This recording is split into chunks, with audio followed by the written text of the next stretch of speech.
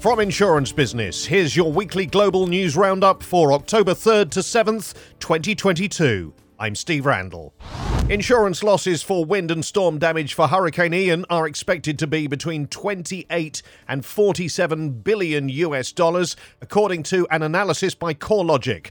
Wind losses for residential and commercial properties in Florida are estimated to be between 22 and 32 billion dollars, while insured storm surge losses in the state are expected to be an additional 6 to 15 billion dollars. Tom Larson, Associate Vice President of Hazard and Risk Management at CoreLogic, said Hurricane Ian will forever change the real estate industry and city infrastructure. Insurers will go into bankruptcy, homeowners will be forced into delinquency, and insurance will become less accessible in regions like Florida. Residents affected by the hurricane are expected to experience standing water and sewer backups for days, slowing recovery. With inflation at a 40-year high, interest rates approaching 7%, and labour and materials shortages, CoreLogic anticipates that recovery from the storm will be slow and difficult. The firm's estimates include insured loss from damage to residential and commercial properties, including contents and business interruption, but do not include broader economic losses from the storm. Centuries-old insurance marketplace Lloyd's, which recently made headlines over its upcoming cyber policy exclusions, has reset its network and systems amid a possible cyber attack. A Lloyd's spokesperson told The Record all external connectivity has been turned off, including Lloyd's delegated authority platforms. We've informed market participants and relevant parties, and we will provide more information once our investigations have concluded. The system's reset was described as a precautionary measure after unusual network activity was detected by Lloyd's. Meanwhile, with more companies reporting cyber breaches, banks have started focusing more on addressing cyber risks, according to S&P Global Ratings' latest report. The report warned that Australian banks, especially the Big Four, which dominate the industry with around 76% of banking system assets, are attractive targets because many participate in direct payments. Therefore, a successful cyber attack on even one lender could affect the Australian financial system. Another factor intensifying concerns about cyber attacks is cyber skill shortages, with the cyber-skilled workforce gap totaling around 2.7 million people globally due to the rise in cyber incidents and new cybersecurity and data privacy laws forcing organizations to protect their data more closely. Banks also compete with the information technology sector, experiencing an increasing demand for these skills. Despite increased concerns over cyber risks, the report deemed the overall risk for the Australian banking system is low. The report said this is because of early steps taken to strengthen cyber risk management, strong industry collaboration, and the strong capitalisation of the banking system.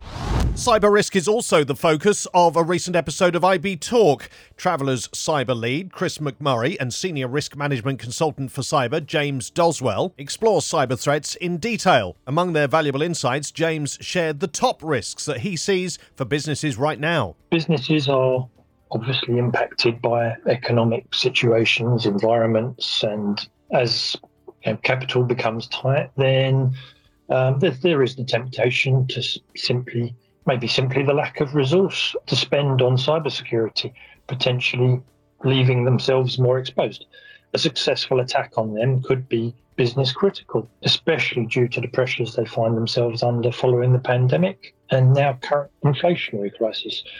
We can touch upon the nation-state threat and obviously the current situation with Russia and Ukraine, but realistically that tends to be more the media's portrayal of criteria that they want to demonstrate and show because it makes good news, perhaps. In reality, small companies do get attacked and they do get hit by it. You can hear the full interview on our usual podcast channels.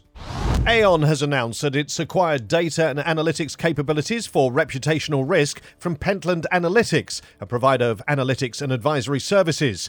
The transaction includes Pentland's reputation crisis database, proprietary modelling algorithms, and a cloud-based web app for clients. The reputation crisis database is the leading global authority on the effect of sudden and unexpected events on shareholder value, Aon said. It includes data on 340 corporate events spanning the last 40 years across all regions of the world and all major industries. For the last several years, businesses have identified damage to reputation as one of their top risks in Aon's Global Risk Management Survey. Global mergers and acquisitions performance rebounded in the third quarter, according to research from WTW's quarterly deal performance monitor. Based on share price performance, buyers outperformed the wider market by 3.9 percentage points for deals valued at over $100 million between July and September. The data, which was collected in partnership with the M&A Research Centre at Bayes Business School, also revealed the extent to which risk sentiment has fallen. Global deal activity is down significantly, with 210 deals completed in Q3 compared to 264 in the same quarter of 2021. However, WTW said the drop indicates a return to healthy pre-pandemic levels after 2021's record-setting pace. For the first time since the second quarter of 2019, there were no mega deals valued at more than $10 billion closed during the quarter. Large deals over $1 billion also fell significantly. The drop in larger deal activity suggests that acquirers are growing more cautious and avoiding the risks associated with more complex deals, as well as spending more time on due diligence in response to increased regulatory oversight. Overall, only European acquirers underperformed their regional index. Asia-Pacific acquirers outperformed by 14.4 percentage points, with 49 deals closed in the third quarter. North American acquirers outperformed by 4.5 percentage points, with 98 deals closed. Dealmakers in Europe, who have been the most heavily impacted by geopolitical and global financial uncertainty, underperformed their index by 6.7 percentage points, with 51 deals completed in the quarter. News of firms expanding their international reach. US renters insurance provider Lemonade has expanded to the UK by teaming up with British giant Aviva. Adam Winslow, CEO of Aviva UK and Ireland General Insurance, said, "By joining forces, we can ensure compelling propositions, reach a broader range of customers, including renters, an underserved yet growing segment of the UK insurance market." Prior to the UK expansion, Lemonade forayed into France, Germany and the Netherlands. The company's flagship offering was rolled out in the US in 2016. Meanwhile, global cyclist insurtech 23Bird has acquired British cycle insurer ETA Services for an undisclosed sum. TTB now operates in the UK, South Africa, Australia and the US.